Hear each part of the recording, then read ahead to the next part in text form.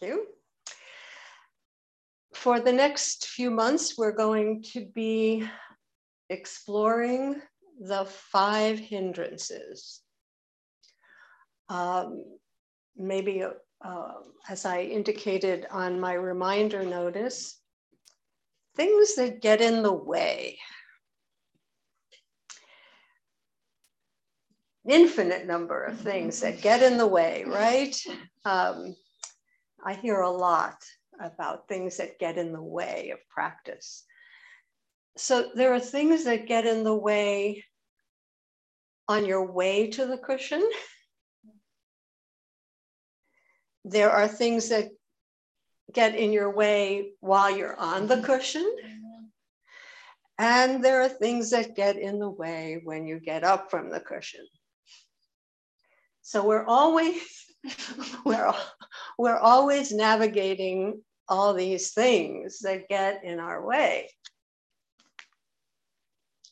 And we call them the hindrances, but they're not limited really to 5. I'm going to speak generally about hindrances today. I should mention that the hindrances are attachment, grabbing onto things, holding onto things, aversion, pushing things away. I don't like that. That's too painful. I don't like it. I don't want it. I hate it. It can get that aversive. Boredom. That's the way I feel when I'm in a rowboat or canoe. Some people just love to be out there on a canoe or just like sitting in the middle of a lake, and what's next? I just find it so incredibly boring. Although, I have a sitting practice, so you're just sitting there in the middle of the lake. So what's getting in my way there? It's boredom. Restlessness. Well, we know a lot about that, and we'll learn more about it. And doubt, which is that constructed self constantly at us. Why are you doing this? This is so boring, so useless. So all the things that question why in heaven's name are we doing this? So those are the 5 that we'll be exploring. But today, I want to explore this general notion of things are getting in our way. And of course, I think when we look at this soberly, we know very well that it's us that's getting in our way. And as we read today in Kobun's introduction, our practice is the gate of peace and joy. It's open. There's nothing in our way. It's completely there. And why wouldn't we just go for it? I mean, the gate of peace and joy, we pass through it. We should be chomping at the bit to just go straight ahead. But no, there are things that prevent us from passing through that gate of peace and joy. And we have all kinds of names for those things. And I want to begin with a little story. This is also for Ame, who loves stories. There was an experiment done a number of years ago where a handful of fleas, like a little flea, were placed in a jar. And immediately they jumped out. That's what fleas do, right? They jump around. And after they jumped out, they were placed back in the jar, and a lid was screwed on to the top of the jar. And the fleas started jumping to get out, and they kept hitting hitting their little heads on the cap. And eventually they started jumping just a little bit below the cap. So let's say the cap was 8.5 inches from the bottom of the jar. They started jumping 8 inches up. So they didn't hit the jar and hurt themselves. So that went on for a few days where they just kept jumping that 8 inches. And then the cap was removed. And what do you think happened? They didn't jump out. They were free, but they only jumped 8 inches. They kept jumping only 8 inches. Then they were taken out of the jar, completely free. What do you think?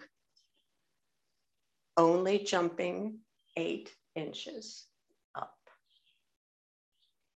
No matter how free they were, their so-called conditioning, we might say, permitted them only to jump, even though they were totally free. And the story doesn't end there. Their offspring, they started reproducing. And what do you think about their offspring? They only jumped 8 inches. That's pretty astounding, isn't it? That this habit energy of limitation, that we limit ourselves, is so powerful that even when we're completely free, we still choose the limitations. And not only that, it's intergenerational. You probably know something about that, being a therapist, that how these patterns, how these habit energies get passed on. And people are free to, they're free human beings, but some habit energy keeps being passed on. And in this case, it's the limitations. It's our imprisonment, our sense, where it's like we're in a cell, we're in a prison cell. The door is open. There are no guards. We can walk out anytime we want, but we still sit in the cell, because we could say that's how the conditioning, our previous conditioning, has affected us. Our practice is designed to break that. And that's why we need each other to keep reminding us, look, Ronin, the door is open. Come on. Yeah. So we need Sangha, we need the teachings, we need all beings to help us to realize that we can jump into freedom, that we can jump into full liberation. So I'm going to talk about four expressions of these things that get in our way. And they all revolve around a certain sense that we have. And this is not exclusive. This is not the exclusive foundation for hindrances. This is only one. And today I want to talk about a certain sense of perfectionism that gets in our way. And perfectionism takes many, many forms. I want to talk about a couple of those today. Based on a lot of things that I hear from our Sangha. One of the things that I hear is, I just I'm looking for the perfect place to practice. I have no privacy. I have no place in my house that I can go, where I'm not bothered.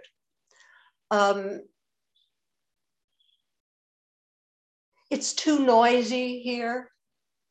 It's too hot here. This place isn't conducive to sitting quietly. Maybe Oan, there's something about Oan that it's too small. Maybe I should try a different Dharma center. Maybe there's a different place that would be better, or a monastery.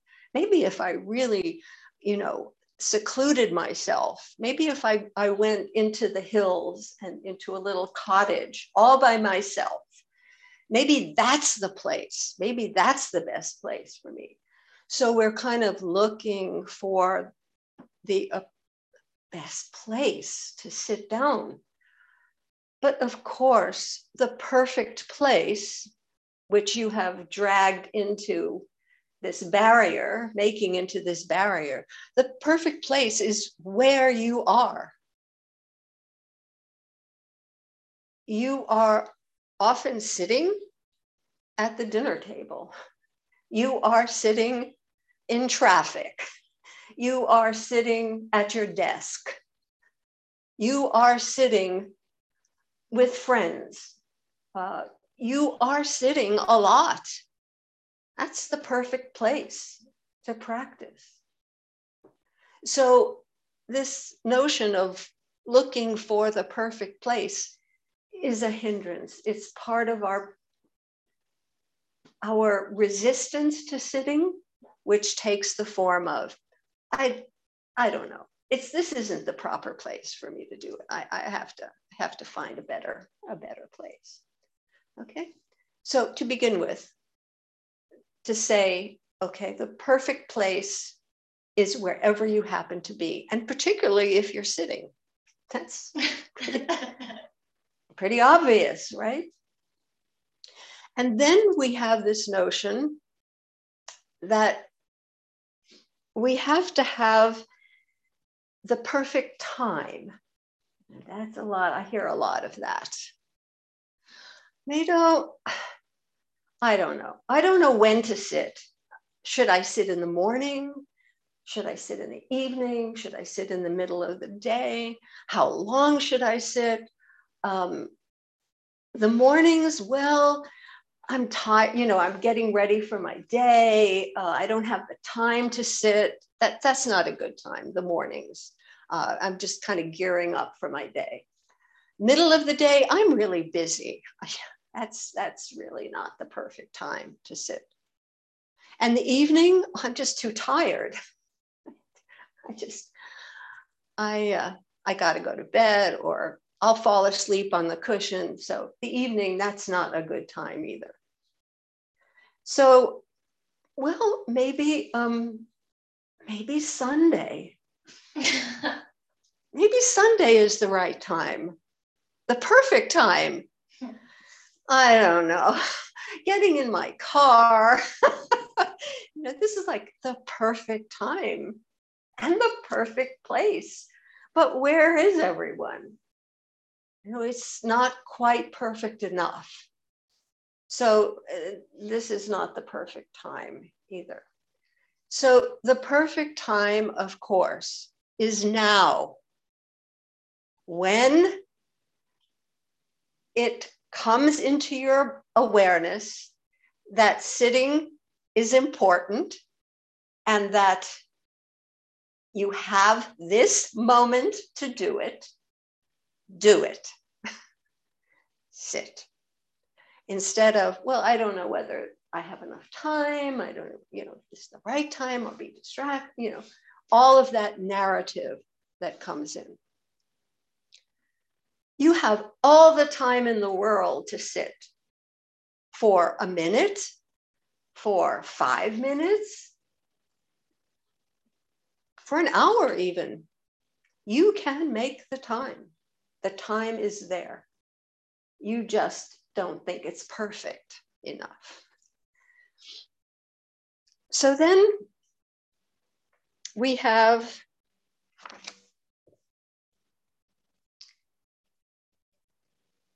the perfect teacher or teachings.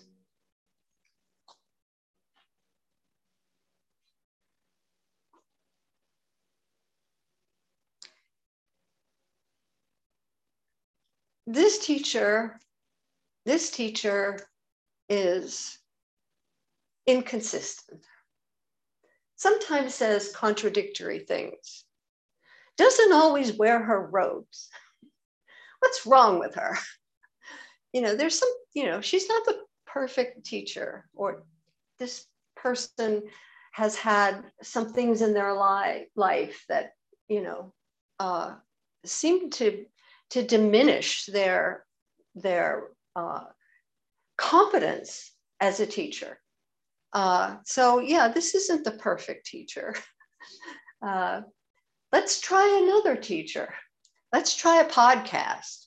Let's keep digging these shallow wells, because this teacher isn't perfect, isn't my ideal of what a Dharma teacher should be. So I'm gonna go around shopping to find the perfect teacher or the teachings.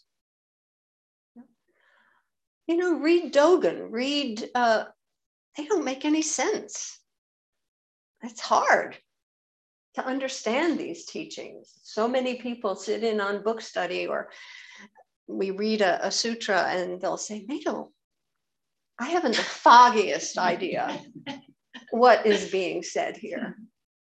So what I understand is psychology, or I understand religion, but this just goes like that.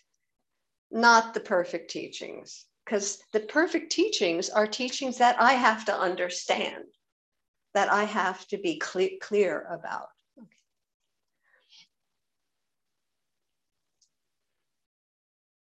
So the perfect teaching is the one that you are confronting right now. And the perfect teaching, the perfect teacher, obviously, is you. Because everything comes filtered through you. So even if you had an authority, this is what Alan Watts says, the guru is someone who picks your pocket and sells you back your watch. Right? You have to give the teacher authority. So you might as well take it yourself, because you're the one who puts the teacher in a place of competence. So you obviously have criteria. You obviously have a sense of what a teacher is. So be that teacher.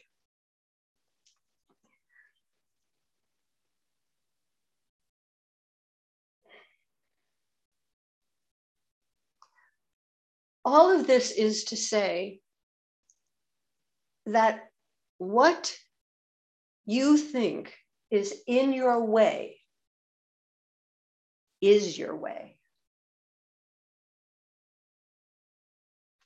If you are fussing about the perfect place to practice, that's your practice. If you are fussing about procrastination, this isn't the right time. Mañana, I have the whole week to practice. I have to practice now. Procrastination is a big one. Tomorrow, later, when I have more time, when I'm not so busy. If procrastination is getting in your way, that's your practice. That's your way. It's not in your way. It's your way. If you're struggling with having the perfect teacher and wondering whether these teachings are of any significance, of any value. Those doubts are your way. That's your practice. Sit with doubt. Sit with resistance.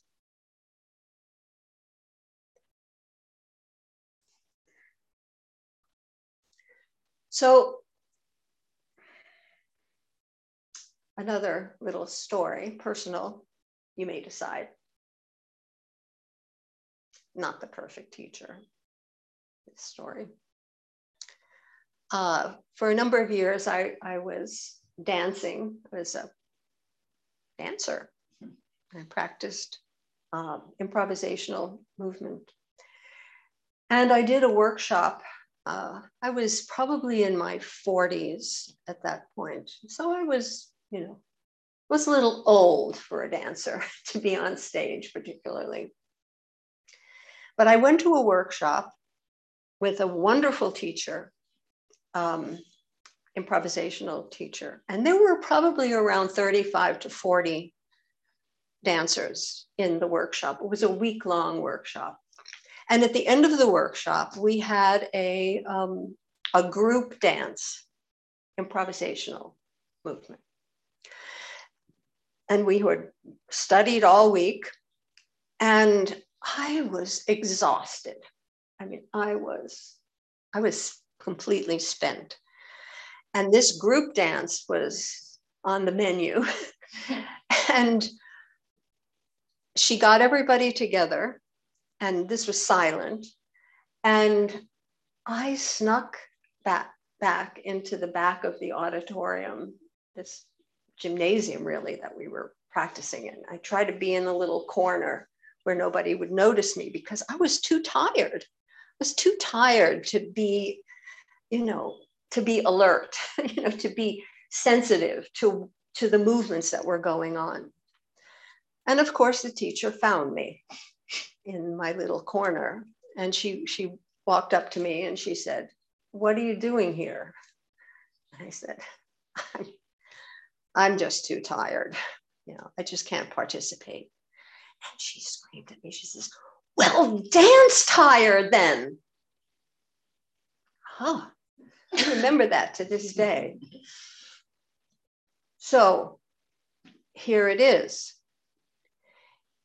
If you are sad, that sadness isn't in your way.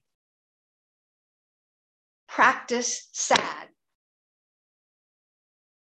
If you're anxious, I'm too anxious to practice. Practice anxious.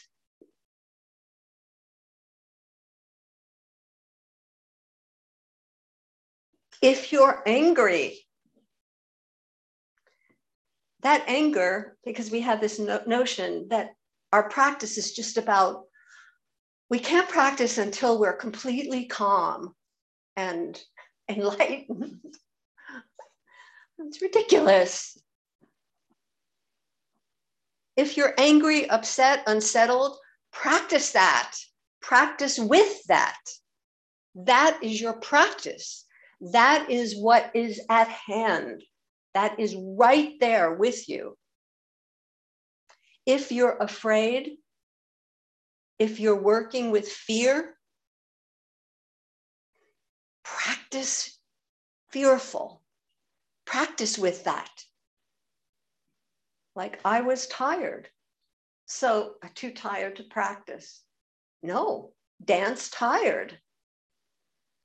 That is the only way we are going to get clear about what we think is in our way, to discover that it isn't in our way if we practice it. If we practice with it, we will penetrate it. We will see clearly into it. But instead of keep wanting to find this perfection before we sit, we will never discover what all that stuff that we think is in our way is in our way. It will be in our way because we have become that flea that only jumps 8 inches high.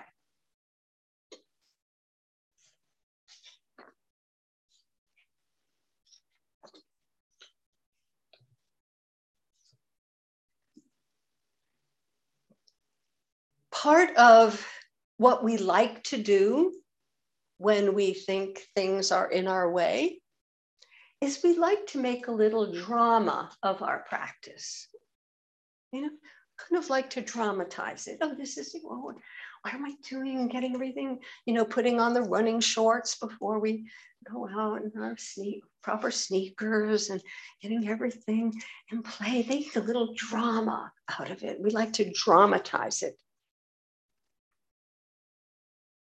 And we whip up all sorts of narratives around our drama. And that is resistance. That we're using that to resist, and we're not facing our resistance. We're not sitting with our resistance. Our practice,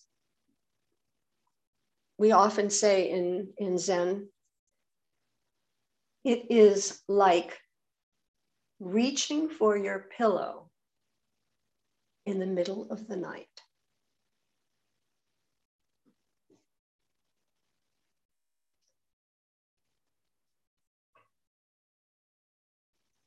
You know what it's like to reach for your pillow in the middle of the night? You just reach for it. There it is. Reach for this pillow. Just reach for it and sit on it.